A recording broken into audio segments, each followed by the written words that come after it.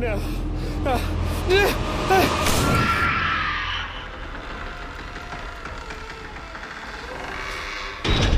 Welcome to the My Haunt Life podcast. Hello and welcome to the My Haunt Life podcast. I'm Mike. And I'm Russell. And Russell, you have some strange men at your table. We do have guests, Mike. We are lucky enough to be interviewing a couple of people that we've been knowing and hanging with a few years now in the haunt community. And please introduce yourselves so our listeners will know your voices.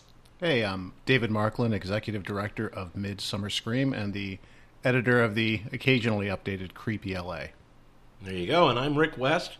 I am Midsummer Scream's creative director and owner and founder of Theme Park Adventure. Excellent. And the main reason that we are here today is to talk about Midsummer Scream. So first of all, dates, location, give us a basic info. Takes place July 29th and 30th at the Long Beach Convention Center. What else were you asking?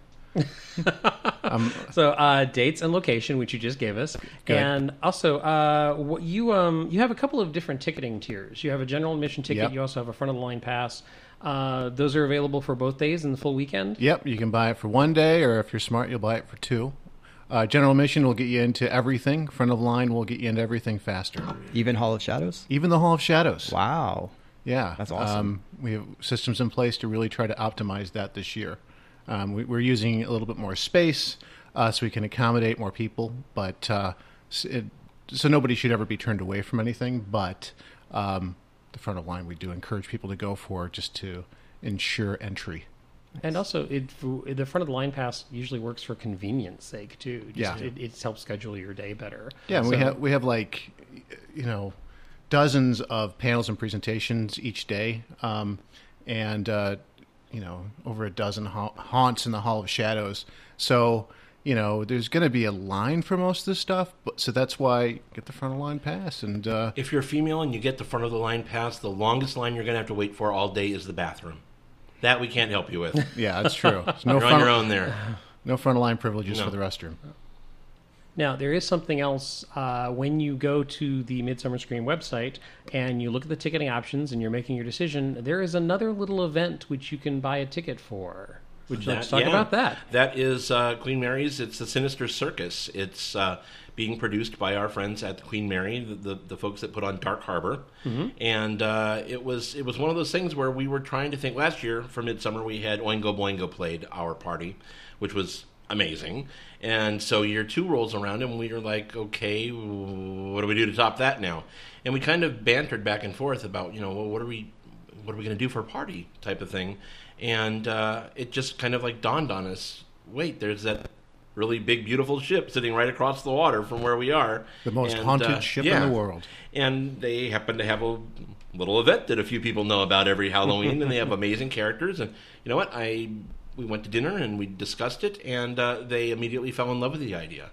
So they are, shout out to Steve and Charity. They are spearheading this thing. David Wally's been brought on to do the talent again, and so we're going to have our party on the upper deck of the Queen Mary between the two smokestacks, looking out over the Long Beach Harbor with all your favorite Dark Harbor monsters roaming around. Oh, that's excellent. That's something that Mike and I have talked about repeatedly from years past of Dark Harbor is, as far as the local haunts go, they are some of the strongest, most beautiful makeup designs, costume designs. Love it. Their walk-around characters are so cool. I think that's one of Dark Harbor's, and this is a whole other podcast, right? But I've often said that's one of their strongest assets. I agree. That they've gone really just overboard with meshing the reality of some of the old ghost stories with their new creative drive and creating really their own IPs, which is so smart. Yeah, it's really, really fun characters to interact with. Yep. So we have all the basic information for this year, where to buy tickets, when it is, and all of that fun stuff. But what about Midsummer Scream itself? How did it come about? How did you guys meet? What made you want to start this convention? Well, I mean, I started Creepy LA in 2007, actually, so it was 10 years ago, covering sort of anything cool and Halloween-y around LA. And at the time, I couldn't really find much else doing that.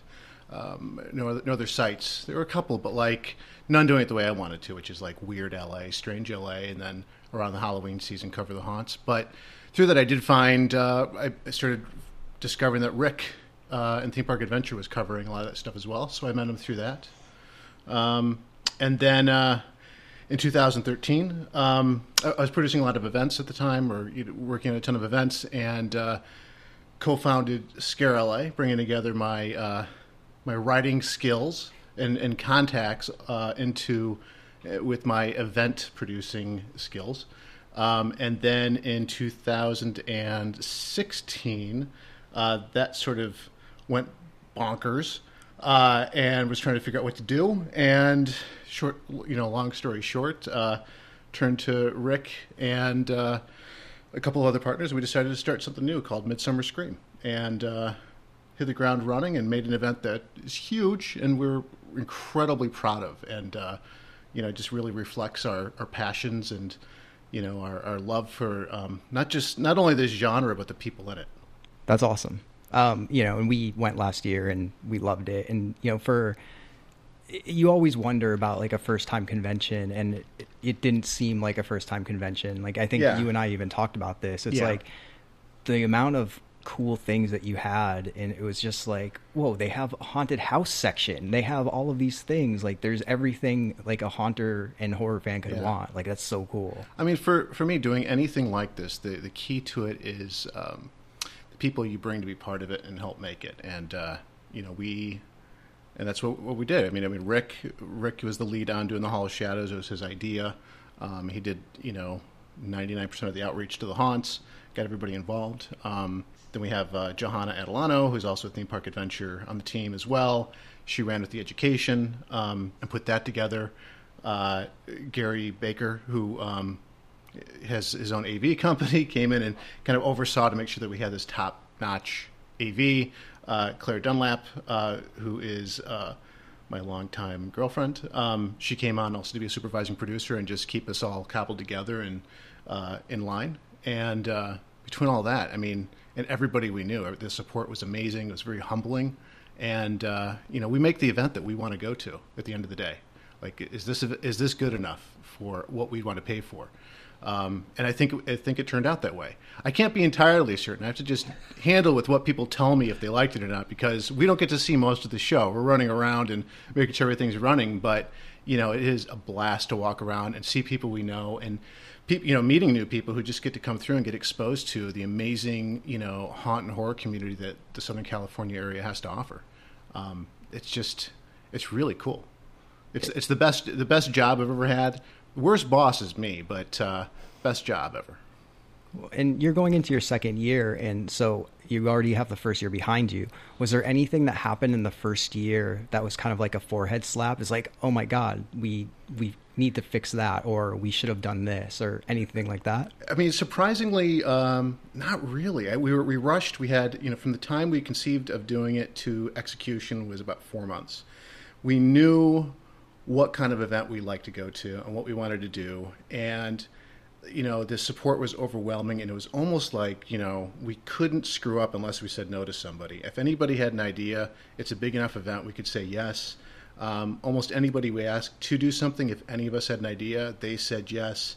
And it's the kind of event where there's so much going on, and there's just different things that people want to do, that there's nothing that we said, oh, that was a mistake, because people liked all of it. The biggest complaint we get every year we've ever done events like this is that we should add a third day or a fourth day because they don't have enough time to do everything. And my response to that each time is the same. It's, well, that third day is not going to help you, because if we have 3 days, you're still going to complain that you didn't have enough time to do everything we have to offer, because we're all about just loading this stuff up and giving people so many options at every hour of the day. It's by design, right? When you go to Disneyland, you know that even if you're there from open to close, you're still not going to do everything that you wanted to do.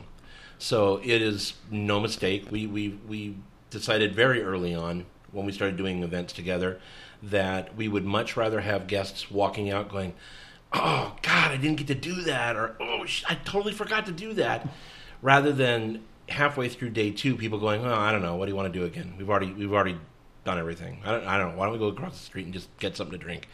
We don't want that ever to happen. So it is by design. It is not a mistake. You're not going to be able to see everything. So a question I like to ask creators, and this is going to be very different just because this is a convention, but what kind of advice would you give someone that would want to make their own convention one day?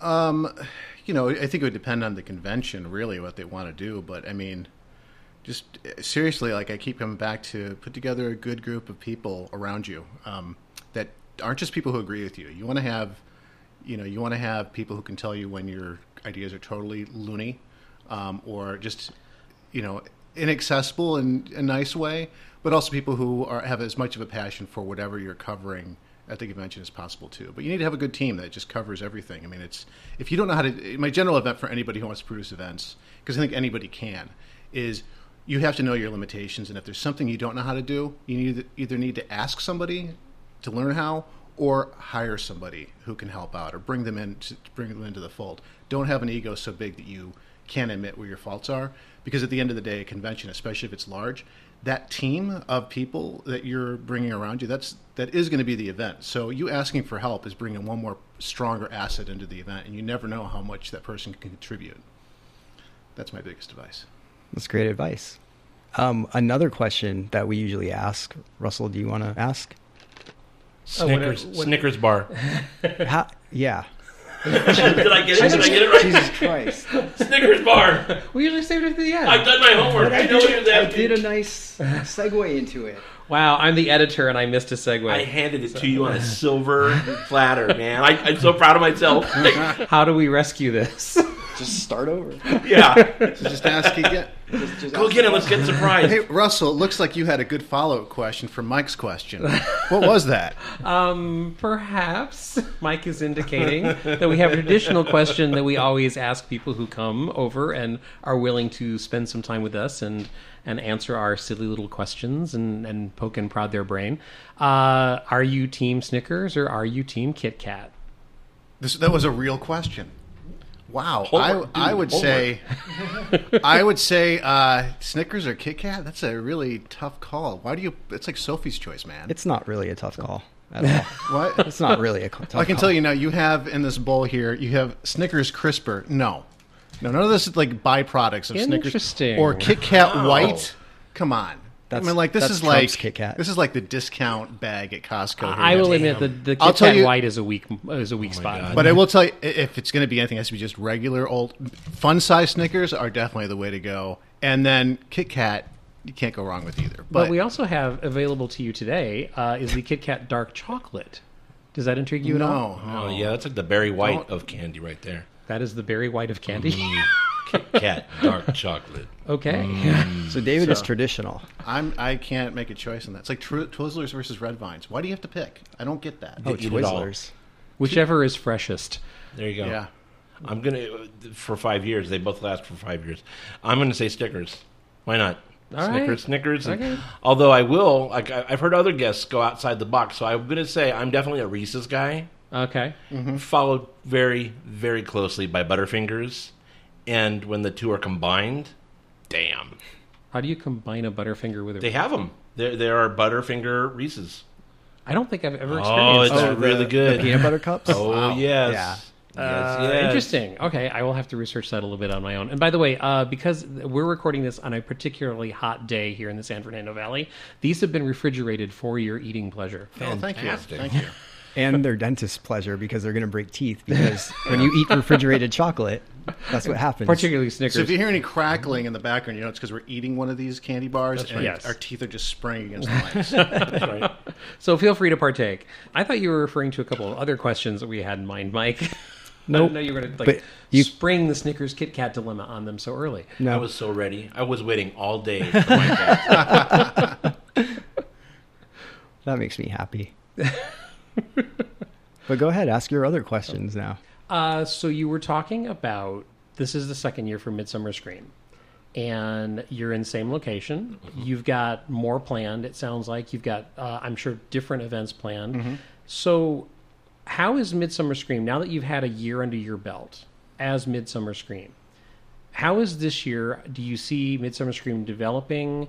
What is making it a unique personality in the convention circuit? I mean, it's because you're going to have people traveling from other cities to come to Midsummer Scream. We know that already. And states. And states. We've heard countries. So We've already heard countries. That's excellent. Coming, yeah. So how do you see Midsummer Scream developing, and what makes you unique?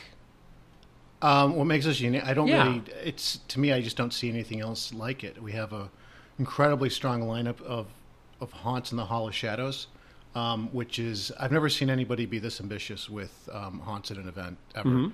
I've looked for it. It doesn't exist, and we're only planning getting bigger and badder at that, or at least I'll make Rick work on that. But I think that's a big part of it. I mean, we have every SoCal theme park involved. Disney isn't involved officially, but we are doing a presentation on Tower of Terror. Right. And so we have a lot of people from that world who are going to be here. But other than that, we have Universal, we have Six Flags, we have Queen Mary. You have Knott's as well. We have Knott's, of course, the granddaddy of all, and they're all there, and we get them all into the same space. So I don't think any other.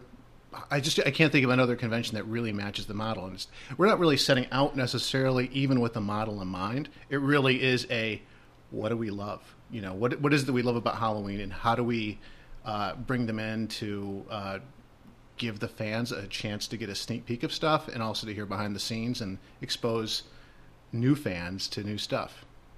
Well, is there something in particular that you have this year coming up that you didn't have last year that you're excited about? Anything that stands out in your mind? Because one of the strengths of Midsummer Scream is the variety. Mm-hmm. So yeah, I'll take that. What? It's funny because we talk about what are we doing differently this year.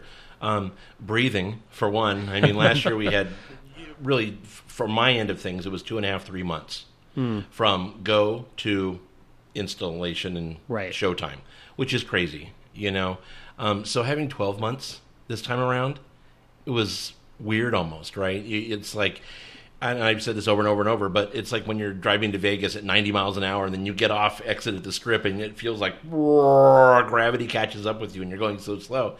That's kind of what it feels like. But it's very organic, right? I think that Midsummer Scream is very organic in the way that it grows. We grow as the community grows. We evolve as the community evolves. And, last year we had about 8,000 people show up. Mm-hmm. And this year we're targeting about 15,000. We're planning on about 15,000 people showing up, which is explosive growth. Yes. And realistic growth, because everybody that came last year had an amazing time. And they're all coming back, and they're all bringing friends this year. So with that in mind, last year we had 9 haunts in the Hall of Shadows. This year we bumped that number up to almost double that. In preparing for the capacity influx this year, we knew that we had to. Last year our main stage sat 1,000 people.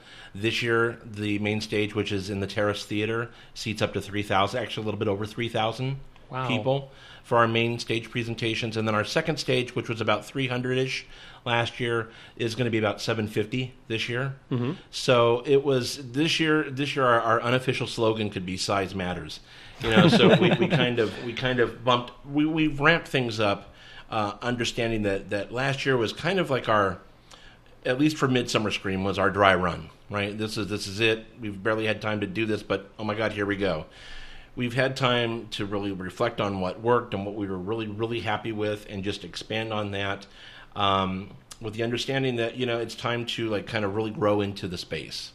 Long Beach Convention Center is a big space. The footprint is a little bit different this year than it was last year. Not much, but a little bit different, especially with the theater arrangements. We knew already going into this year that year 3 is where big changes come. So yes, our content, the skeleton is the same this year, right? We have the Hall of Shadows. We've got the big show floor with 200 plus vendors. We've got, world-class presentations going on the main stage, amazing presentations going on the second stage. Again, the theme parks are all back with us. They were first on board. They were so excited. After last year, they're like, oh my God, we're ready to rock and roll right now. And so we have more theatrical stuff. Like last year, Zombie Joe's joined us. This year, Zombie's coming back with his team to do a very special version of Urban Death for us. Mm-hmm. But then we also have Force of Nature Productions. They're going to come in and they're going to do a special thing. So we have really cool theatrical experiences. One thing that was so simple and just so crazy popular last year was almost an afterthought. We had the Black Cat adoptions last year, mm-hmm. and people went nuts. I mean, it broke the internet. We were announcing all this stuff for last year, and then all of a sudden we say, "Oh, and we're gonna have black cat adoptions," and it's like people have never seen black cats in their life. It was like at the zoo in Moscow or something, And so we're gonna have a full-on black cat lounge this year, where it's an actual room where you're gonna go in and be able to play with the kittens and all this stuff. So everything is kind of like embiggened, right? That we're doing. And that said, we are, at the time of this recording, we're a month out from Midsummer. As creative director, creative-wise, thinking about things, I would say about 40% of my thought process right now is already on Midsummer 18. This one, for me, is almost done. I mean, it's kind of in the can.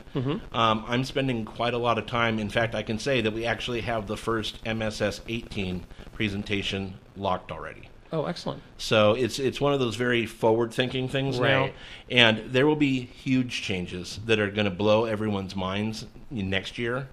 We won't get into it really, but I can tease you and hint that there are big changes for next year coming. But everything that you loved about Midsummer year one, you are going to be just as happy with for year two, and even more excited because it's just a more polished version of what you saw last year. I mean, the model's the same. I mean, really, the model is very exactly the same. So you're going to know where things are. You're going to know the basic layout, but all the content is different. So we don't want to ever repeat ourselves on panels or presentations. We always want to challenge ourselves on trying to make something even more dynamic. And it's a lot of what Rick does take on is bringing in some really cool people and guests to be part of that. So while it's the same model, if you had even an iota of loving it last year, you're going to love it even more this year. Oh, excellent. Okay, Rick, you just listed a whole bunch of things that I want to delve into a little bit. Sure. First of all, we've mentioned the Hall of Shadows several times already. For those people who don't know, the Hall of Shadows is one particular area of Midsummer Scream. Do you want to describe what happens in that mysterious Hall of Shadows? Sure. And for people that haven't been, and why haven't you been? But if you haven't been, let me give you an idea. The Hall of Shadows is big. When we say it's a big chunk of the show floor is about 92,000 square feet. Hall of Shadows is about a third of that, if not a little bit better than that. It's roughly the size of a football field in there. And so to make it dark, because show floor bright, Hall of Shadows not bright, we came up with, it's a crazy idea, we came up with just blacking it out. So Transworld has a dark area, a dark zone, where they have black curtain hanging down, and that's where the vendors show like their black light stuff, the figures, in the natural environment, right? And if you're a haunter, obviously you want your haunt to be in the dark, because we don't do it during the day usually. And so we were like, well, how are we going to do this? So in the end, we have a curtain that is about 325 feet long and about 20 feet high. And that goes up on a truss. And just seeing the Hall of Shadows curtain go up is a freaking miracle. I mean, it is so crazy when that goes up. Is that like heavy duvetine? It's kind of. It feels like that. Yeah. Okay. In my head, because I've worked haunts and I've dealt with duvetine and large. How much does that damn thing weigh? A lot. It goes up on big cables, winches, and things take it up. Yeesh. And so I won't get into facts and figures, but I will say it was a very easy and cheap thing to think up. Very expensive to execute. It is super, super expensive to make Hall of Shadows dark. Once we got that squared away as to how we were going to do it, the question was, well, what are we going to do in it? Well, there's going to be haunts in there. But we also have the Decayed Brigade. They're the sliders. And so the reason that we ever really wanted sliders to begin with, and this goes back to our Scare LA days, is, I grew up with Knott's Scary Farm. I've been going to haunt since the very, very early 80s. And one of the most indelible memories is the sliders before the hanging every year. Would do like this little exhibition type thing, and they'd be goofy, and they'd do the limbo, how low can you go, and they'd slide on their back, And Knott's in recent years has cracked down on that. Management says, no, we don't want that before the hanging anymore. But for me as a haunt fan growing up, that was like a thing, man. That was like a cornerstone of haunt. So when we first engaged these guys, and I took over overseeing what their installation was going to be, I told him, I said, I want it to be just like we're back in Calico Square at Knott's or in Camp Snoopy. And I want you guys to do what you do, and I want you to bring it and bring it hard. And they did, and they've done it every year since with us, and they've come with us on our journey to Midsummer Scream. And they have stuff this year that they're planning that's going to be outrageous and ridiculous and jaw-dropping, really. So that's just kind of the culmination of how everything came to be for Hall of Shadows. We wanted our own theme park in the dark, and I think we got it. So do you want to go through a quick list of some of the people who will be Sure. there? Yeah. So we have numerous haunts in there. I'd be remiss not to point out that, first of all, the first thing you're going to see is an amazing Sleepy Hollow Cemetery. Is going to be the entry portal this year, and that's Cal Haunts is doing that. Oh, okay. And these guys, I've got to give a huge shout out to everybody at Cal Haunts because they've been meeting every weekend in Burbank, and as you guys know, it's starting to get really freaking hot, and they are slaving away in the sun, just building props and just building amazing stuff. That's just, I think people are going to be blown away when they come into the Hall of Shadows this year. It's going to be really, really fun. We've got a lot of returning haunts. I mean, if you enjoyed the haunts that we had in there last year, I can tell you most of them are returning this year. Excellent. And you're gonna have a great time with that. Higgins Manor, which is so good, out of South Orange County. That's an amazing home haunt, and people loved that. The facade last year was just stupid. It was amazing, right? So they're coming back, and they're doing their build right now, and it's so good. I love watching on Facebook as people are putting stuff together because I'm like, eep, that's for our thing, And it's really great because their enthusiasm is then infectious because people are like, what are you building? That's amazing. I must go see this thing. And it's really exciting to see it coming together from all points, Dead Zone 805 is coming back, and that's Nelson Cooper. They're from Ventura, right? Nelson is so excited to be coming back with his crew to us. Nelson, we got to give a shout out. He's also on Face Off this season. So it's very exciting for us as friends of Nelson to see what he's doing for us and then to see what he's doing on television. And so that's a really, really cool thing. I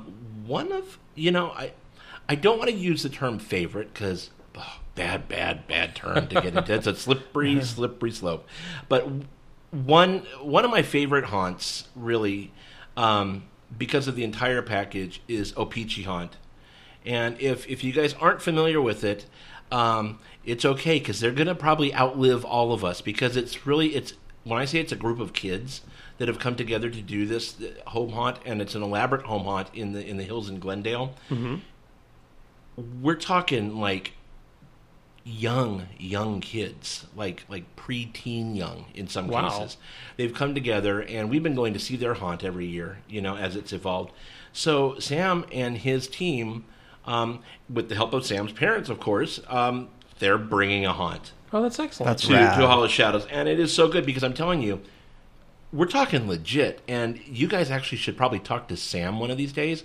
He's one of those kids that, like, you talk to him and you're like, okay, you're really 21 years old and you're just bullshitting me, right? Because he is so smart and he is so aware. The first, I don't know, I can't remember. He was 12 or 13, I think, the first time we went to see his haunt. And he had younger people that he was directing and everything, and we drove up, and he was so stressed out about making sure that the queue was well defined on the sidewalk and on the driveway leading up. And I'm like, this is a really young kid, and he's like really concerned about the queue. He is super focused on story, like what's the storytelling behind things. I'm telling you, this guy, TPA is watching. You guys should be watching because Sam is going to be, he's the next gen. Of Haunter. So we're really excited to see what he brings. It's going to be amazing. Of course, our friends Haunted Rose, they're bringing the Maritime Horror, and that's another thing we watch on Facebook as Ryan and his team are making this thing come together. One thing that is different this year than last year is we actually, instead of all home haunt type things, we have some professional haunts coming in too. So Motel 6 Feet Under is going to have an installation in the hall. What it's now called? It is. It's Mabel's 6 Feet Under now. She got promoted. There you go. That's a wonderful way to put that. I think that's great. The Bloodshed Brothers, they're going to bring the Hyde Street Massacre You know, they were out in Temecula. We went and saw their haunt last year, and driving out there was an adventure because it's a long haul from the Burbank area where we all are to out to Temecula, and then the hills of Temecula. But you know, they've been around. They used to do you know, the Haunted Stadium in Lake Elsinore, and so they're veteran haunters. They know what they're doing, and we're really excited to have them. They've got a big following, and their hearts are in the right places, and we really love those guys. They're really great guys. We have. I'm just looking down my list here. I mean, I don't want to go through all of them because all night thing, but we have, you know, Immersive Parties is doing a Mutation Analysis Center. We've got Grimm's Hollow. We've got something called The Last of Man. That sounds really freaking desolate and unhappy, doesn't it? So, and then the K Brigade, they're going to be tearing it up in there for, you know, for 15 minutes at a time, three times a day. And they're going to have, like I said, tremendous new stunts and demonstrations for us. And that's a crowd favorite because people love to talk to them about sliding and how do I become a slider type thing. And they're really good with people. And then when they're not on, they're wandering around scaring people and doing what Haunt Monsters should be doing. Right. So, yeah, the hall's going to be really exciting this year. So, on top of the Hall of Shadows, you mentioned Zombie Joe is going to be there with Urban Death, and Force of Nature will be there. Yep. Last year, there was a ton of immersive experiences like Shine On and Alone and Screenshot Productions. Yeah. I was going to get there. Oh, okay. But thanks. But are any of those returning, or are you going to have different like immersive experiences? Alone is returning, and Shine On is returning, and Return Home or Order of Billith, I think is how you say it. They will be there as well. I feel like I'm missing one. I don't think we have Screenshot returning this year. But you know, we have All Day Sunday, Sunday, July 30th. We're internally calling it Immersive Sunday because we have, in addition to the immersive experiences around, we have a lot of content for people who love immersive haunts and immersive theater. And I'm pulling up my list now just to go over it. But it kind of happened naturally. But we have Delusion is going to do a presentation on the history of Delusion and where they're going now because they're doing a new VR series with Skybound Entertainment. Let me jump in real quick while you're talking about that, because I do think it is important that fans understand. So with Delusion, which, you know, that's one of the biggest things to hit LA in ever, right, in the community. I don't want to say the haunt community because then I'm going to get in trouble with Braver. But if I say the immersive horror theater type of thing, then John will be on board. But you know, we wanted John to do a retrospective, and I talked to him and said, "Hey, let's do this the last 5 iterations of Delusion, and then talk about where you're going and all that." And he was totally on board. His only stipulation was that he wanted to make sure that every fan in attendance had a chance to ask him whatever questions that they wanted. So instead of an hour presentation, it's a 90-minute presentation. And that was because John was absolutely adamant that all of his fans, all the fans of Delusion, had a chance to have a one-on-one with him and ask a question. That's awesome. So that's a huge shout-out to John for being cognizant of for us, it's like, you know, you just text, "Hey, John, what are you doing tonight?" type of thing. Fans don't get a chance to do that, right, usually. So I think it's really great that he took pause and that made that his stipulation for doing it. So, yeah, we have, and that kind of starts off the day for Sunday is the Delusion history and talk about the VR. And then throughout the day, we also have a class on how to make your own immersive experience, you know, which seems pretty obvious. We can do stuff around classes around this. So it's a crash course on that. We have a class on how to make an escape room, the business side, and a little bit of the logistics of it from Crossroads Adventures. And just scanning down here, and a whole presentation that Rick's pulled together on immersive theater. I'm trying to think before I let him talk about that. I feel like there's something else in there with the immersive world, but the whole panel of some cool immersive productions around town that that show the variety of what immersive means. But who's on that, Rick? Well, Noah Nelson is spearheading that, and Noah's great. And it was really funny because as we were starting to grow what this year wanted to be, we kind of knew that we were going to have that presentation about horror theater or the type of live theatrical experiences around Halloween here in the Southland. And as I started bantering that around with people, like Noah's name repeatedly came up. And I wasn't aware of Noah because that's really, it should be, but it's not really my world, the immersive theater thing. It's just not really my thing. I'm a haunt guy, like haunted houses type of thing. But other people knew him. And actually the first time I ever heard of him or know Proscenium was on your podcast. Oh, and I was listening, driving, going, holy shit, this is our guy. This is the guy that's got to, that's the one. He's got to come to Midsummer. And so we reached out to him, and he was very gracious and very enthusiastic. And so he spearheaded, getting certain people on board that I don't have any communication or contact with. Now, very early on, we knew that we were going to bring Zombie Joe, because Zombie Joe, again, on your podcast, very deep and really interesting guy, but on the surface, a freaking lunatic madman that you love and you're terrified at the same time of him, right? And because he's been a great partner of ours, and he certainly was like right on board immediately, wanting to really talk about what his theater group does. And it just kind of blossomed from there.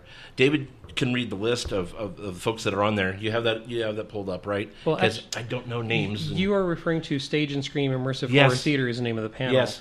Okay, because this is one of the panels that I was immediately drawn to. Of course it is. Zombie Joe is listed there. Yes. Also, Anna, who we've also interviewed from Shine On Collective, is going to be part of that. Yeah. One person that I'm excited to learn more about is Landon, who is one of the creators behind the Overlook Film Festival, and that is a completely immersive experience. And I went through Speakeasy Society's Johnny 3, and that was the first time I'd ever met him in person. I was aware of him. Yep. So that you've got a lot of people here who are just a wealth of knowledge. Also, the executive director of Unbound Productions, who does Wicked Lit. Yep. Who is Jonathan Josephson, I guess? Yep, Jonathan's great. So did I get everyone, David? I think so. I'm bringing up my notes. It's hard to keep track, but I think that's it. And I was going to also... And credit where credit's due, I didn't know about the Overlook thing. David, you brought that up. Yeah. And Noah's like, oh, I know the guy. Of course you do. And so I don't know him. I don't know Anna. So going into this, it's one of those things where I'm curious and interested, too, to meet some of these folks. Now, I know Jonathan, and I know Zombie Joe. Right. But the other half of this, and I didn't know Nelson. Noah Nelson and I, we sat down just cold. It was like meeting somebody off the internet. We sat and had dinner and drinks one night, and we just clicked and had a wonderful, really cool conversation. And we both got each other really excited. And he's the one that came up with the name for the panel. Mm-hmm. Because until everything's widgets in my mind, it's the widget panel talking about and so he's the one who came up with it. We did it as cliche as it sounds. We did the whole napkins while we're drinking, writing out names, and that's exactly how that came to be. He's going to do a great job for you guys. He's going to kick ass. He's going to be amazing. It's going to be great. Yeah. And we do have Wicked Lit. That was the other thing. Wicked Lit is going to do a staged reading. Oh, excellent. Glad to hear that. On Sunday as well. So for people who haven't had a chance to experience it, I think it'll be a nice taste of it. But man, Wicked Lit is not something you can just see on a stage. It's all about walking through the mausoleum. So this October, when you start seeing, or before that, when you see tickets on sale, get tickets for Grab Wicked them. Lit. Yes. Yeah, Wicked Lit almost always sells out every year. And the blessed thing about Wicked Lit that they've been consistent about, and we have taken advantage of in past years, is they actually have a very long schedule, usually, when they can arrange it. Yeah. So there's a lot of opportunity, but their nights do sell out, absolutely. So we're always encouraging our friends, like, don't put Wicked Lit off. Buy your ticket and get it in place. Even if they have, quite often they go past Halloween. Yeah. They go into November. Yeah. So, and also, by the way, the Designing Immersive Environments panel you were talking about, I believe, is that the one that Jeff and Jarrett from The Nest are doing? That's it. Yeah. So we have run into them a couple of times. We recently did an interview with them. That's going to be a panel, I think, to pay attention to as well, because those guys have such a wide variety of design experience behind them that they have a wealth of knowledge to offer. Yeah, and that's a case of they came to us wanting to be part of the event, and we kind of, at the point that they reached us, we were pretty packed up, but we threw out the idea of doing. I think they mentioned wanting to potentially do a class. We're like, heck yeah, let's find a way, and we just had to find a way to squeeze it into our schedule, because who wouldn't want to learn how to do immersive theater, especially right now that it is the big thing, and it's a really it's just a really. I think this is one of those periods of LA theater and haunt history or whatever people are going to look back as like this golden age of, new kinds of live entertainment. It's because of guys like them that are putting this on. It's so true, and it's funny. Russell and I were just talking about this. It's we're at a point where it's almost oversaturation, where people are having to pick and choose what they're going to do. Like last week, 3 new ARGs started. And it's like there's so many going on. And it's like you can't. It's kind of like Midsummer Scream. You can't do everything. And I think it's amazing. Like when we started doing these conventions, it was all haunt, and then escape rooms popped up like 2.5, 3 years ago. Mm-hmm. Like it was one. It was like everybody knew the basement, and it was really good. Then all of a sudden, they're just like every block. They're like Starbucks now. And then in the last year and a half, immersive theaters are here. I'm kind of excited to see, like, is there another thing where, like, maybe it is ARGs, combining all of this, where it's immersive virtual theater reality meets escape room, and adding in, the virtual reality or augmented reality. Who knows what's going to happen next? Because with all the stuff, it's all really cool, and but at the same time, people are still figuring out how it works. So it's only going to get more honed and better, and it'll be neat to see what's going to happen next year. And I can promise you this: whatever's cool next year in this world, we'll have it at Midsummer Scream. There you go. And the thing is, too, it's still so new that the masses haven't gotten to it. Like there was an immersive category at this year's Fringe Festival, which David, I saw you at quite a few shows, but only a handful of them were truly immersive. Because some shows it's like, oh, immersive means I talk to the audience. And it's like, right. Well, no, know, so it's like once the true theater catches up and realizes what it actually is and what they can accomplish, like it's going to like blow up even more. Right. Something interesting that there's kind of a theme that we've dropped a few names. Like Rick, you were talking about the home haunts that and the pro haunts that are going to be in the Hall of Shadows. Yeah. The panels that we just listed. There's also classes and workshops ranging from everything from home haunt techniques, costuming techniques, prop building techniques, how to use mechanics and various triggers and things like that, and lighting stuff for your home haunt or your professional haunt, how to make tombstones, how to perform in haunts, how to scare people in various ways. You have literally workshops and classes on all of these and so much more. And the panels that we just talked about and the home haunts that you were mentioning earlier. I think the common thing here is how much of this is coming from a passionate fan heart.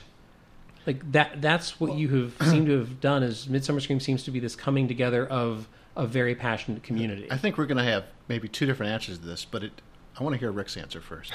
Okay, well,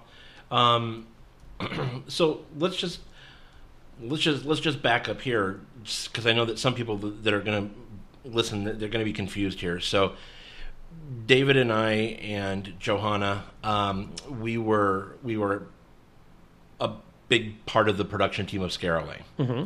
We were the producers of Scare LA for its first 3 years, right? And the basis on which we built that show, and I firmly believe the reason it was so successful, is we came at it as fans. It was one of those things that if I go to a convention, what do I want to see? And it's kind of as somebody pushing the creative side of this, that's what I've done for 20 plus years now with Theme Park Adventure. If you write about something or if you do something that appeals to you as a fan, chances are other fans are going to vibe with that too. And that's been a really good internal compass for me in all that we've endeavored to do, really. And so Midsummer is just I think David would agree. It's just building on everything that we learned in those years, and just being very comfortable and confident with ourselves and with the process and with the community. Knowing that we have the community at our back is so important to us. Without the community, we have no. You can hold a really big, elaborate, expensive show, but if nobody shows up because nobody gives a shit, it's a failure, right? So for us, it was never about money. Never about money. It's if the community falls in love with this, then that is exactly what this SoCal community, which I think is the most special in the world, that's what they deserve. That's what we're going to deliver. And that is really the way that we approach these things, right? So when we talk about the Tower of Terror presentation, that's here in Southern California, that's a hot button now, because the theme park fans, which make up a huge chunk of people that come to Midsummer Scream, they're missing their Tower of Terror already. It's become something else at California Adventure, and Tower, I think itself, without getting too into the tall grass here, one of the best attractions ever designed and created, and certainly vibes with what we like, the spookier side of things and the dark side of Hollywood. It seemed like this was the right time to do a Tower of Terror, especially now with the transition to Guardians at DCA. And it just kind of all fell together. And Mark Silverman, who is the voice of Rod Serling for the attraction, he was right on board and he got really excited. And as a fan, it's something that I would want to go see. So that is kind of how we really kind of, for me, I know David probably has more business-oriented answers, but for me, that's how I steer my ship. I go towards the brightest star. Whatever attracts me the most as a fan, that's usually seems to be pretty good on the money. Wrong. Oh my God. That was not the correct answer. No. I mean, for me, you asked, are we fans? Are we passionate about this? And the reality is, like, for an event like this, not everything at the show is something that is my love, but it is somebody else on the team. For them, it's something that reflects Halloween and why they love Halloween. Because Halloween is many things to many different people. Mm-hmm. Some people love to dress up in costume on Halloween. I really don't like to dress up in costume, but I do appreciate it, and I love to see people do it. So, but because people within our team, in our extended team, love that stuff, we make sure we have a lot of it. In the past, we've had stuff on Extreme Haunts. We just don't happen to have it this year. But it is something that people do love, and it may not be something that is something that I go for, but it is something that the Halloween community, there are people within it who love that. We want to make sure it's there for them as well. We'll talk about that later, because I'm sure Russell doesn't know anything about that type of attraction. Yeah, we'll talk afterwards, Russ. Or Mike. Dude, we're going to bring you guys up to speed. It's all right. It's all right. And so, for something even like that, but at the same time, it is part of the conversation, and so we'd want to have it there.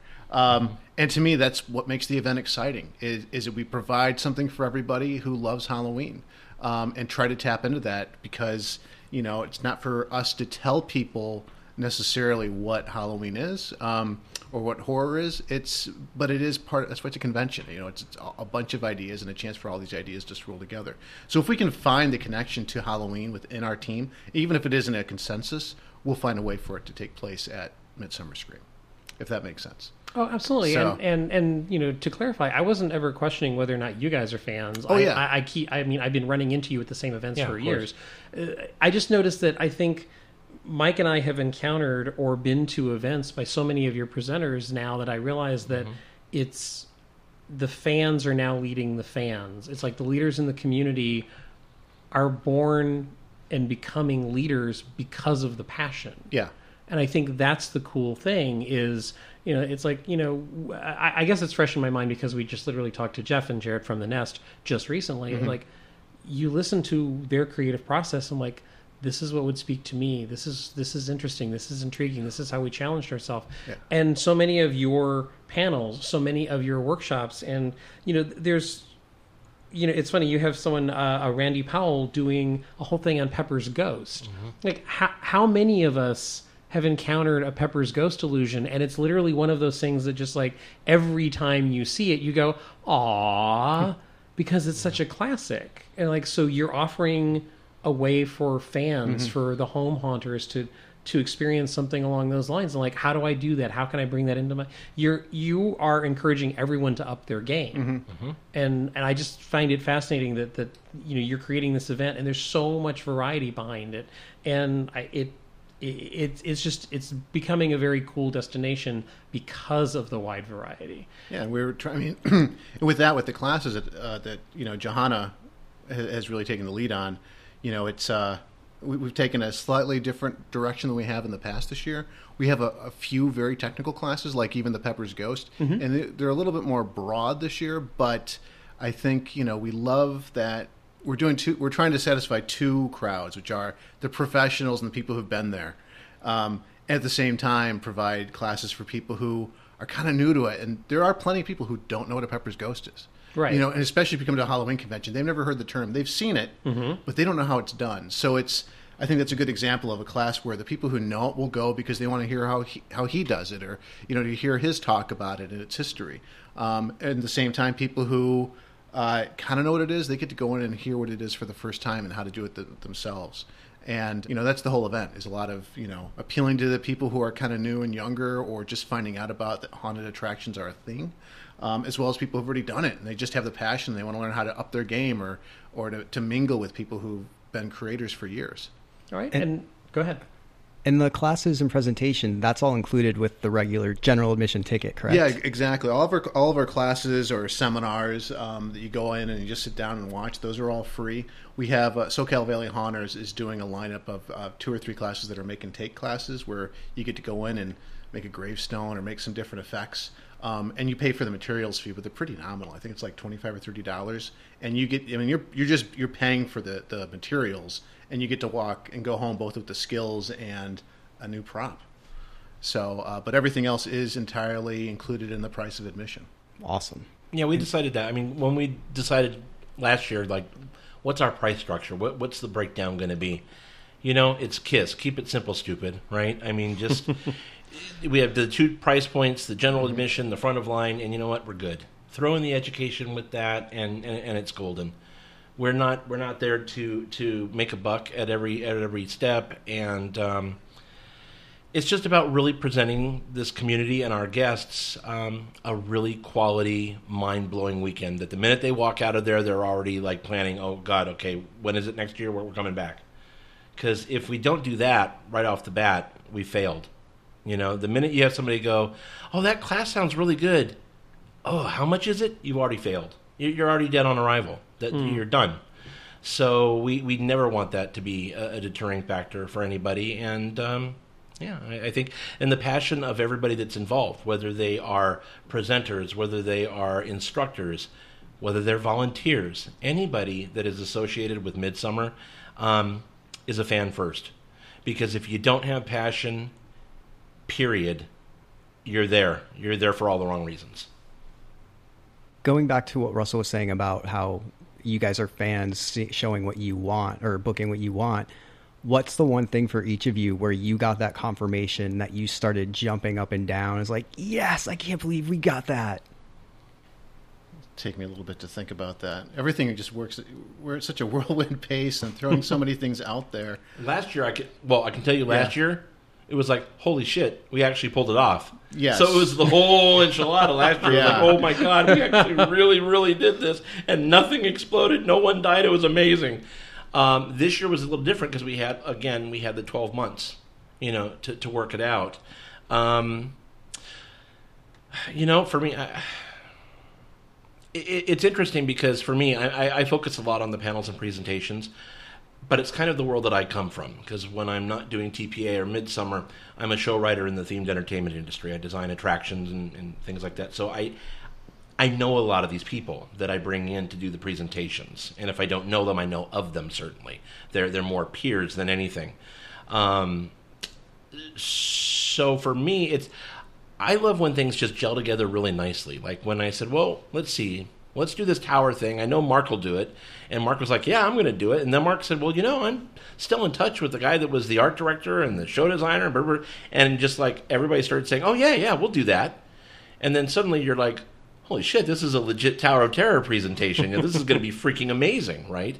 And so for me, that's kind of like the jump up and down moment, is when people that you really like say, sure, we'd love to do that. That would be great. I had one of those moments today. I've been friends for years on Facebook with Kirk Thatcher, and we've never put him on a panel or anything like that. And we have this is going to air, I'm sure, after we've announced this tomorrow. So we have a creature making presentation that's going to be with practical creature and effects guys talking about the challenges of continuing their craft in an increasingly digital world. Interesting. And so Kirk Thatcher is going to be on that, and so we're really excited about that. So it's just like when those little moments, like when my phone goes off and I look, and you got somebody saying, "Yeah, I'd love to do that." That's one of those really cool moments where you're like, "This is a thing. This is happening, and it's going to make people happy." And that's what I really love, is knowing that fans are going to just be really giddy excited. Like when we announced Tower, the internet broke. When we announced, Are You Afraid of the Dark? That's something that Johanna has wanted for years at our show, right? And so seeing her finally get to, and then that snowballs, and oh my God, we got the writer, oh my God, we got the director. Seeing that kind of come together and see that, and then see the fans like flip out. I mean, millennials lost their freaking minds when we announced Are You Afraid of the Dark, right? Again, not my thing, because I'm too old. I'm 47, so I didn't see the whole, Are You Afraid of the Dark thing. But seeing the fans react so well to that, to me, that's the moment where you just go home going, yes, Yeah, I mean, it's really a great spot to be in. I mean, I moved to LA to work in film, and I'm in awe of filmmakers, but I'm always in awe of like the sound guy, or meeting the screenwriters, and within here, it's like we get to meet and hang out with these people who create haunted attractions.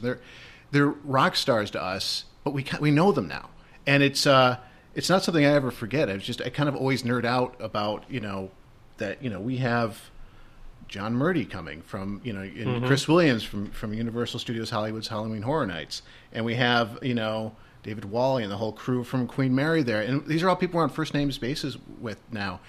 So that's always really cool, and over the years we've gotten to know them.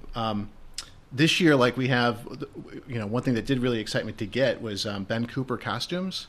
They're bringing the brand back, and I heard about it, and I reached out, and Ben Cooper costumes to me is Halloween. Like that's where my Halloween start was, and as a kid, getting the boxes and going shopping for the boxes and getting the Stormtrooper costume, which is the mask, and then the vinyl suit that said Star Wars across the chest for some reason. But that to me was in case you didn't know what costume you were buying. Exactly. But that to me was trick or treating, and that's where my foundation for loving Halloween started from. So to have them coming in and doing a presentation is really exciting. I mean, we have the Queen of Halloween coming to Midsummer Scream this year, Cassandra Peterson, Elvira herself. She's going to be with us on Saturday. And they reached out to us for that. And that is, one, to have, we're thinking we're not going to ask yet, type thing. But they came to us. It's like mind-blowing. It's like, what are we doing properly? We know we're doing things right, but at the same time, it's really, really cool. And it's very flattering and super exciting to have these people who are I can't think of many other top icons for Halloween, but we have them all with us. And that is... it is humbling and it's exciting, and at the same time, we do feel confident that we are doing them service when they come to the event. So it's for me, Rick said he's 47, I'm 45. It's taken me a few decades of life to really figure out what it is that I'm good at, and I feel like this is it. It's really cool, and we're still passionate about it. We're not burnt out on doing it either. So I'm rambling now, but. So feel free to edit. That is quite all right. We've talked about so many things, about the variety of Midsummer Scream, about all the kinds of different panels and classes. One thing we haven't mentioned, there's a couple of things we haven't even gotten to yet. One of them is vendors galore. Like, you have a show floor that has so many different things going on, and mini escape rooms, fine art, props, furniture. There's a little bit of everything. So... what do we have to look forward to this year? About 225 exhibitors. Wow, that large. This year, yep. And that's a month out. They're still coming. I'm still finding ways to squeeze more in. We're shoehorning them. Oh man, I feel bad. We ran out pretty early because Rick took up all the space for the Hall of Shadows. I hogged it all up. And I said, "Can I put any vendors in there?" He said, "Nope. It's gonna be packed full of haunts." And I'm like, "All right." So I think it's to the fans and guest service that that there's so much for them to do and space to breathe. But I can't fit more exhibitors in. It's sort of frustrating because there's so many cool companies out there that I'd love to have a chance to show their wares and services to. But yeah, around 225 right now. Ranging from people like Fog It Up, VFX, Necrotic Creations, Abby Bell. Abby Bell. I was running with the theme on this right here, but which is like people who service the haunt industry and haunters. The haunt store. I'm forgetting a bunch, and if they're listening to this, they're going to kill me. Larry Bones.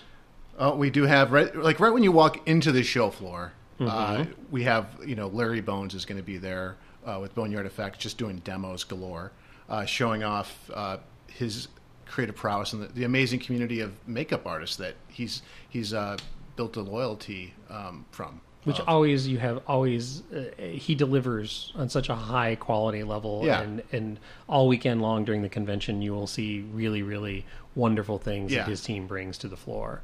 It's pretty cool. I mean, a lot of the vendors, they come out because they're all artists and they want to show off their art. So people like Larry's makeup artist, I imagine they're hoping that somebody will see their stuff and ask for a card and hire them. But if not, they're just thrilled to show off stuff to other people who just love to experience and watch the process of monster making. It's pretty neat. We have a bunch of artists, from Abby Bell on down, who just create stuff that's themed off of horror and Halloweenish, the whole vibe. But it's sprawling, man. It's 225. It's a mind melt. But we got to give a shout out to Dark Delicacies. Dark Delicacies, the mayor of Halloween, effectively, and mayor of horror. We have a lot of shops from up on Magnolia Boulevard. Pretty much come down. We have, Horror Row. We have, Dell coming down, and then Bearded Lady, Vintage, and Mystic Museum. They come down as well. It's just, I don't know. To me, it's so much. It's hard to really narrow it and hone it down. It's a large part of where my time is spent is trying to just make sure all the logistics and that's a smooth load in for them, so they're happy and smiling when guests show up on the show floor. And I'm just laughing because you're rattling off about it, and I'm thinking, and Mike will be putting in the show notes every one of our vendors. So yeah, Mike can handle that. I'm just trying to scan through here if there's any. I want to give a special shout out to two specific vendors since I'm on the air. Sure. This is pretty cool. We haven't talked to anybody about this yet, but I'm sure we'll reveal it by then. But it's Tino Evil. Last year, they were facilitating the sales of our shirts, which were designed by Fiendies. I'll mention them as well. And they also made their own custom Midsummer Scream shirt too. But they were going to make bags for a gazillion bags. So I don't want to give the number, but right now it sounds like everybody who comes through the door, just show up early still, will get a bag, a free bag with Tino Evil logo on one side, Midsummer Scream on the other. Oh, that's awesome. So, they may not sound like the most exciting thing to the audience, but for me it's really thrilling to have all of our guests be able to walk away with a free bag. Yeah, I know for a fact that Mike and I both have Tino Evil garments in our collection. Yeah, they're awesome. They're great supporters. They're working with Rick in designing this year's shirt. They have two different shirts. Possibly shirts. I didn't want to reveal that if it wasn't something I want to reveal, but I think we can. They're going to do a Midsummer Scream shirt. Yep. Like they did last year, where I don't know what it's going to look like yet, but it's going to be an alternate, and then they're going to do one for the Hall of Shadows. Yeah, Hall of Shadows is going to have its own shirt this year. Oh, that's cool. So it's really exciting to see. Those guys are great. I mean, their enthusiasm is infectious, and they're just so eager to please and so eager to be part of the community, and they're so stoked that everybody likes their stuff. Mm-hmm. I'm wearing one of their shirts right now. Yeah. And nothing else. What? But it is a horror-oriented. There you go. He's pulling a Donald Duck. Yeah. But they're great. That's cool. So I'm looking forward to seeing what the shirts look like. I mean, like I get thrilled. I let people have a long leash with what they want to create, and it's always thrilling to see it. And to have merchandise with the Midsummer Scream name on it never gets old. And then we have Fiendies, also known as Enchanted Rumors, who are our designers. They've created the Black Cat and all the characters that we put on everything. They're going to be there. They make these really cool custom Ouija boards and other occult-themed items that have been really popular, and you see them all over the place. So they're going to be there as well. They've also designed pins for us, these enamel pins that are all the rage. So they're going to have those as well. And they've been huge supporters. They design our program. Pretty much the Midsummer Scream look is by Fiendies and Enchanted Rumors. So they'll be there as well. So I wanted to say, hey, come by, check out their booth. So at this point, I think the suggestion would be go to the Midsummer Scream website and glance that incredibly long list of potential things that you can go and shop at. Exactly, yeah. And to make it frustrating, all the vendors, it's randomly generated what order they're in. So, lovely. So don't if you have a hard time finding one the second time around, or you're looking for anything in alphabetical order, you'll be in trouble. That's actually something that I've had a problem with in the past at Midsummer Scream last year. Was I ran out of time for the floor. I was doing so many workshops and classes and panels and trying to get so much stuff fit in and shows that I actually didn't make it through the entire floor because it was so large last year, and it sounds even larger. So it sounds like the website becomes a reference for lots of vendors to peruse, and the floor is amazing every time, and I'm really looking forward to seeing what you have in store for us. It's every piece of it takes a really strong team to work on it, and Richard Lau really takes the lead on making sure that the show floor runs really well. So big pump out to Richard Lau. But wait, there's more. Oh, yes. Oh, yeah. There's something else we haven't gotten to yet. The kids area. So, all right, there's multiple things that we haven't gotten to yet. Buster Balloon is hosting our kids area, which is done by Connor Bright. We're going to have monster meet and greets throughout each day for the awesome. kids. All sorts of fun crafts, from how to make slime, which was a hit last year, to all sorts of stuff. All I know is I get the invoice for, we need 5,000 googly eyes, and I'm like, I have no idea what this is for, but it sounds good to me. But anyway, that's awesome. I'm sure that's not what you're asking, but go ahead. No. That's actually is one of the things on the list. Was, are you going to have a big kids area this year? Because that's one of the cool things is Midsummer Scream is family friendly. Mm-hmm. So even if parts of it, even if there are moments that might scare and terrorize young children, you do have things open to the whole family. No, what I was going to make reference to is because looking at your website, you're taking, I think, a different approach to something that other conventions, festivals have, and that's you have a screening room, or should I say a screaming room. Mm-hmm. But the thing that you're doing this year with the shorts, it's like you have so many shorts programs listed right now on the website. Mm-hmm. And I am a fan of the short film format. I love short form storytelling, short stories, short novels. It's like I love that. So the fact that you have a screaming room that is featuring so many different themed programs, and you have a slasher program, you have, I think, a supernatural program. There's so many different themed programs and that you've curated for this festival. Like, talk a little bit about that. Well, I mean, the credit for that all goes to Norm Gidney and his team with Horror Buzz. Okay, great. Who approached us, wanted to be part of the event, and they love films as much as we do, and so they jumped right into it, and they screened hundreds of films and narrowed it down and came up with the idea for the different screening blocks, and I've just been assembling it and going through it, and the ones I've seen that they've approved, I mean, like, they really did. They did go through a lot of stuff, and what they have are some really good selections.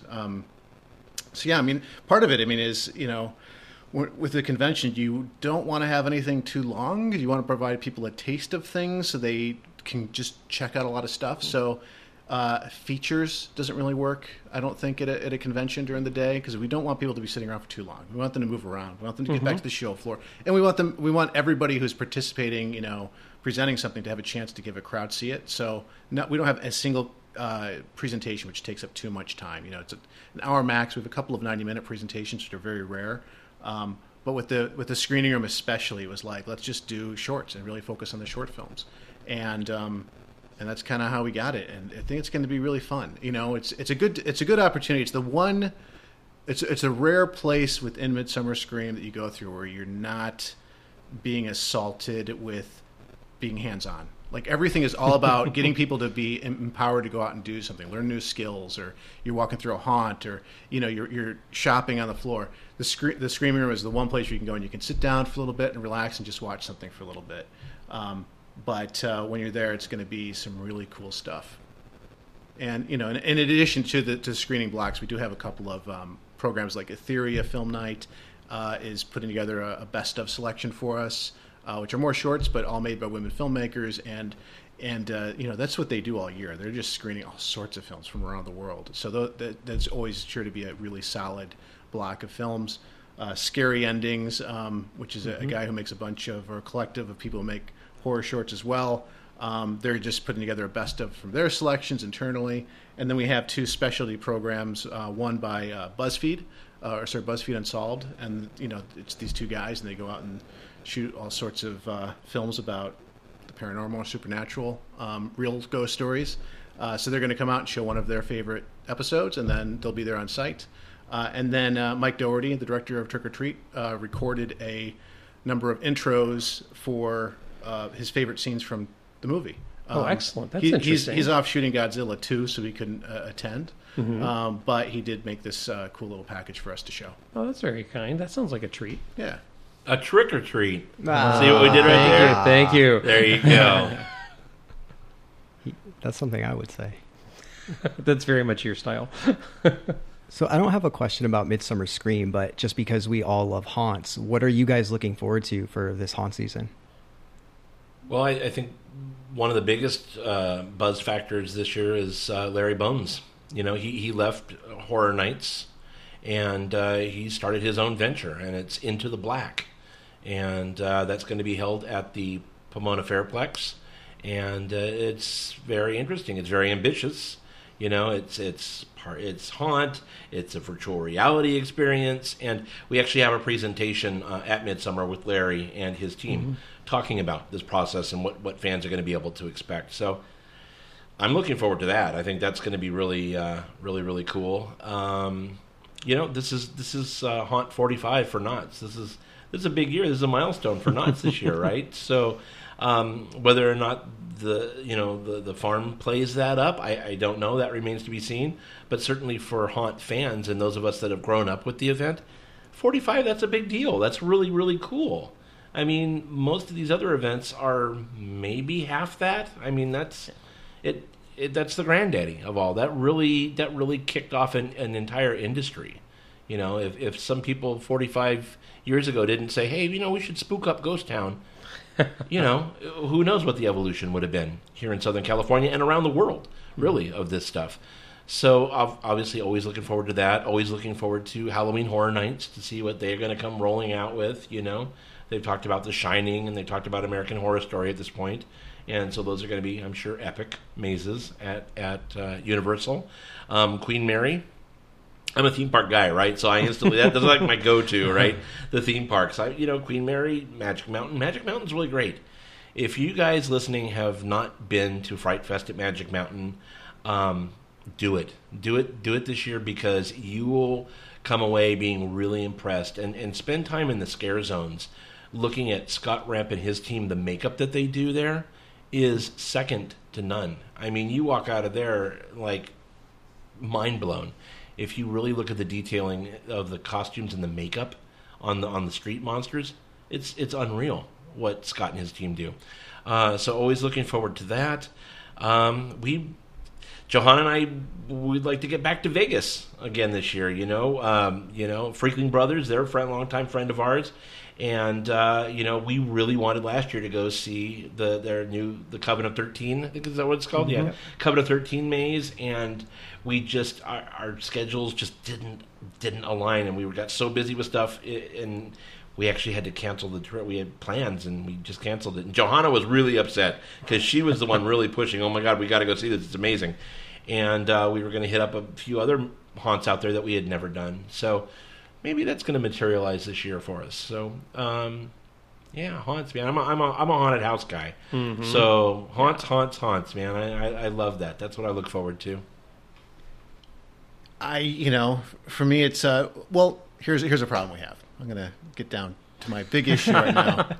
Is Southern California feels like there's been, I think partly because there's more escape rooms and there's more immersive. There's been less and less big haunts and single room haunts coming up in LA in the last few years. So seeing Into the Black coming in is really exciting because it's the first one in a couple of years that's really been ambitious. They're coming in big. We know Larry. We're very supportive of Larry. But, so that only makes us more excited.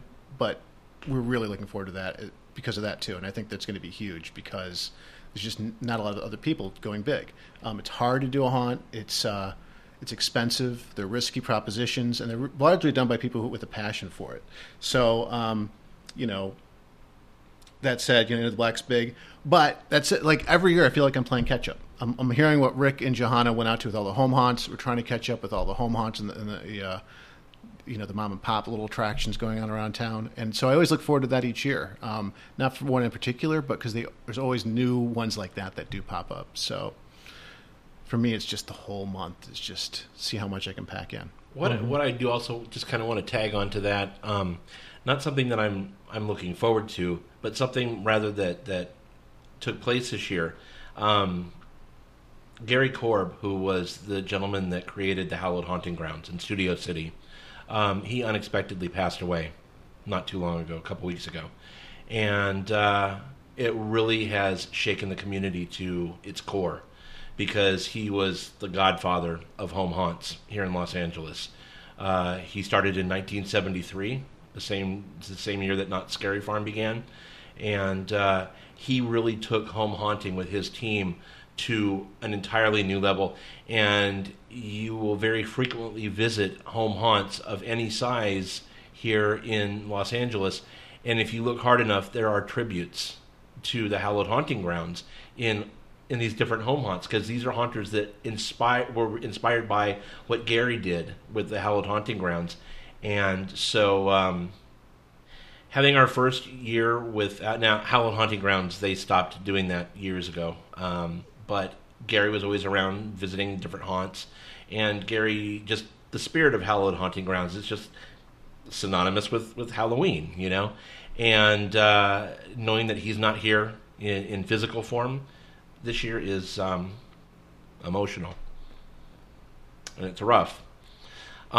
Excuse me, but we're going to have a presentation. We're going to have a panel presentation at Midsummer celebrating Gary and the legacy of the Hallowed Haunting Grounds, and we're going to have some of the area's most prolific home haunters are going to be part of that. And Greg McLaurin, who was Gary's best friend, is going to sit on that also and talk about his experience for decades with Gary and the Hallowed Haunting Grounds, and he's going to represent their team. So that, I think, is a very special part of Midsummer, and that is also then going to carry over into Halloween this year. This one's for Gary this year. That's so cool, and that's something that you would never see at if it wasn't a convention put on for fans by fans themselves. So yeah. That's awesome. One thing, and because your fans that are listening to this are obviously the detail-oriented ones, the hardcore, fans. Our good friend Matt Ford, who does the House at Haunted Hill, he actually one of Gary's cornerstone effects that he had forever was this floating lantern, this ghostly lantern that floated around, by itself over this freshly dug grave. Matt is going to let me borrow Gary's lantern, and so when we go up on stage to welcome everybody to Midsummer Scream, I'm going to have Gary's lantern. Oh, that's wonderful. Yeah, with us. So it's just one of those little details that I'm sure, most people in the audience are going to be like, "Why is there a lantern up there?" Or not even notice, that there's a lantern burning. But those that really want to dig in and find out, that's Gary. Yeah. It's amazing to have that happen. I only went to that haunt once, and it was probably in its last year. And that was the haunt that, as a kid, you always wanted to find. It was better than Haunted Mansion. It was everything you could imagine. It was spooky, and it wasn't slashy. It was all spooky and creepy, and you felt like you're walking into the realm of darkness or the realm of death as you walk through it. Like it was outstanding. And so it's a bummer it went away, and it's really sad that he passed away before he could do something with us at Midsummer Scream. But this is a great tribute to him, and also for me it shows that the community really does respect each other in a very, very strong way. Now, I think we asked all the questions that we had for you. Do you have any final comments or thoughts that you want to share? I mean, I wanted to throw out some other names just since we're on here if they're listening, but Jackie Crutterfield has been a big part of our team as well. She's the one who's running the Black Cat Lounge, and also has her hands in a lot of other aspects of the event too. Very behind the scenes, but very supportive. Ian Mommy, I hope I'm saying his last name properly. Pretty sure I am, but he is our production manager for Hall of Shadows. So, he is. It is. I mean, it's sausage factory talk, but he's the one who is getting all the trucks in and out and the builds without people totally tripping over each other, because it is a huge move. People have, 2 days to set up for the Hall of Shadows and allow a way for all of our vendors to get in as well. So they're setting up this basically a theme park worth of haunts in 2 days, and they're out in one night. And that's Ian takes the lead on making sure that happens smoothly. And are we missing anybody else that we should be? About 150 other people. There's so many people. I mean, we have. I mean, Sierra Skelton is our volunteer manager, which is volunteer management is the job nobody wants because it is thankless and it's hard. And she does it, and she manages last year to get nearly 200 volunteers on board. This year the same. Train them with a couple of phone calls and one meeting, and make them make everybody feel appreciated as much as we can. And let me piggyback on that real quick, because you know what, the forgotten soldiers are the frontline people, the volunteers, and this year we're looking at having about 200 volunteers helping run Midsummer, which is, if you think about it for a second, that's a big ass operation. Mm-hmm. That's a really heavy duty operation, and you know what? Just the reality is, most of those people, to our guests, they're faceless and nameless forever, right? They're the person that you ask where the bathroom is, and that's it. You don't even give it a second thought. But our volunteers are vetted, and they are so knowledgeable and so excited about. We don't want anybody at Midsummer, like I said earlier, that if you're there for any other reason other than pure passion, you're in the wrong place, and we really don't want you there. Every volunteer has come to us and said, "Oh my God, I just want to be part of this." And we understand as producers that our volunteers are just so critically important to the operation. They can we could put on an amazing show, and if we had a shitty volunteer team, done, because that's what people go away with, right? And so even after last year, and again, huge credit to Sierra, she's been our dark angel, and she really walks these people through how to handle our guests. And we do see everybody that comes through our doors. We treat it theme park like. They're all of our guests. The team is knowledgeable. We go the extra mile with an orientation that really gets into the nitty-gritty of things. We are in constant communication with these people so that they're not given a 5-minute, here you go stand there. Everybody knows what their purpose is, and they know what their jobs are. And last year, people just walked away going, "Oh my God, the entire staff was so knowledgeable and so friendly." And we empower them. We empower them to do that, Other conventions, I'm not going to name names, but other conventions, big name conventions that you would think would be the gold standard in this. People walk away going, they were horrible. Their people didn't know anything. They were rude to us. And we have gotten nothing but just really positive support for our volunteer staff. So our hats are off to them, because they are absolutely the shoulders that we stand on. We wave and do podcasts and take all the credit for things, but you know what? Without that army really kind of leading the charge with our guests, we've got no strength. So I wanted to make a big, very clear shout out to our volunteers. And where can people find information and buy tickets and all that fun stuff? Go to midsummerscream.org. midsummerscream.org. You can find us also on all the fancy social networks. We're on Instagram /midsummerscream.org, and of course Twitter /midsummerscream.org. So we're all over the place. Facebook, everything, and we're all over. Yeah, I mean, we're the interwebs. If you ever need to reach us, we will all hop into that. I mean, we've all had bad customer service, and so everybody on our team, we're kind of rushing to beat each other out of the way to respond to any inquiry about, if people have, for some reason, they lost their ticket email. People shoot us a message on Facebook or email. We tend to respond very quickly to that, or people just have a question. People ask, can we wear costumes? We're like, yeah, please. Can we bring our pets? No, unless it's a service animal. But we try to answer everything as fast as we can. And we all do. We all jump onto that. We like our Facebook. We get a lot of Facebook messages, right? And if it's something that I see because I've woken up at 4 a.m. to go to the bathroom, I'll shoot a text to David saying, "Hey, I'm going to grab this one," or we just kind of know, looking at things like who would be best to field it, and we're very responsive because in our opinion, every question, if somebody takes the time to write a question, we got the time to answer it. We don't blow any questions off. We don't blow people off. And it's all about communication, right? Really, and building the trust of the community. And if these are people that are first-timers coming, well, guess what? They're about to become part of this family. So we want them to feel welcome right from the get-go.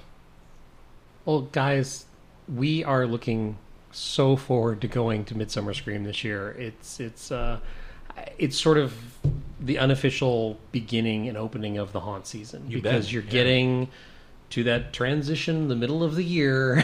Oh, yes. And already people are posting stuff, as you mentioned earlier, that they're building stuff for Midsummer Scream, which will go into their home haunts, which will go into their professional haunts. Yeah. And they're putting, posts on Instagram and Facebook. And so already the excitement is beginning to build. And we wish you all the luck in the world.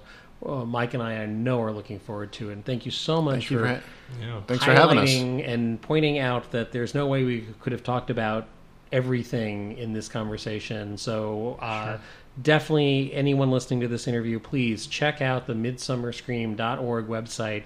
You'll find list after list, panel after panel, class after class, vendor after vendor. You will find something that will pique your interest. You will want to go to this event. So thank you so much for chatting. We really appreciate it. Thank you, Rick. Thank you, David. Yeah, well, thank you guys. Thanks, guys. Happy Halloween in summer. So thank you again to Rick and David. Midsummer Scream sounds so much fun this year. I can't wait. Yeah, I'm really looking forward to it. And again, it just sounds like they've increased the variety and increased the number of things that are going on. There's no way we'll get to see everything, that's for sure. Yeah, we might have to divide and conquer. Yeah, probably. Yeah. We'll see. We'll form a game plan. So, definitely looking forward to it. And I said it while they were here. I really do think this is, to me, going to feel like the official start of the haunt season. Yeah, I agree. And for more information on Midsummer Scream, go to midsummerscream.org. And for info on us, go to myhauntlife.com. Find us on Facebook and all the other social media things like Instagram and Twitter and YouTube at myhauntlife. And if you want to get in contact with us and talk about video games, you can hit us up at russell@myhauntlife.com, 2 S's and 2 L's, or mike@myhauntlife.com. And you can always shoot us a text or leave us a voicemail on the Haunt line, 515-HAUNT-LA. That being said, I'm Mike. And I'm Russell. See ya. Sorry to create trip hazards on your path. Russell is silently freaking out.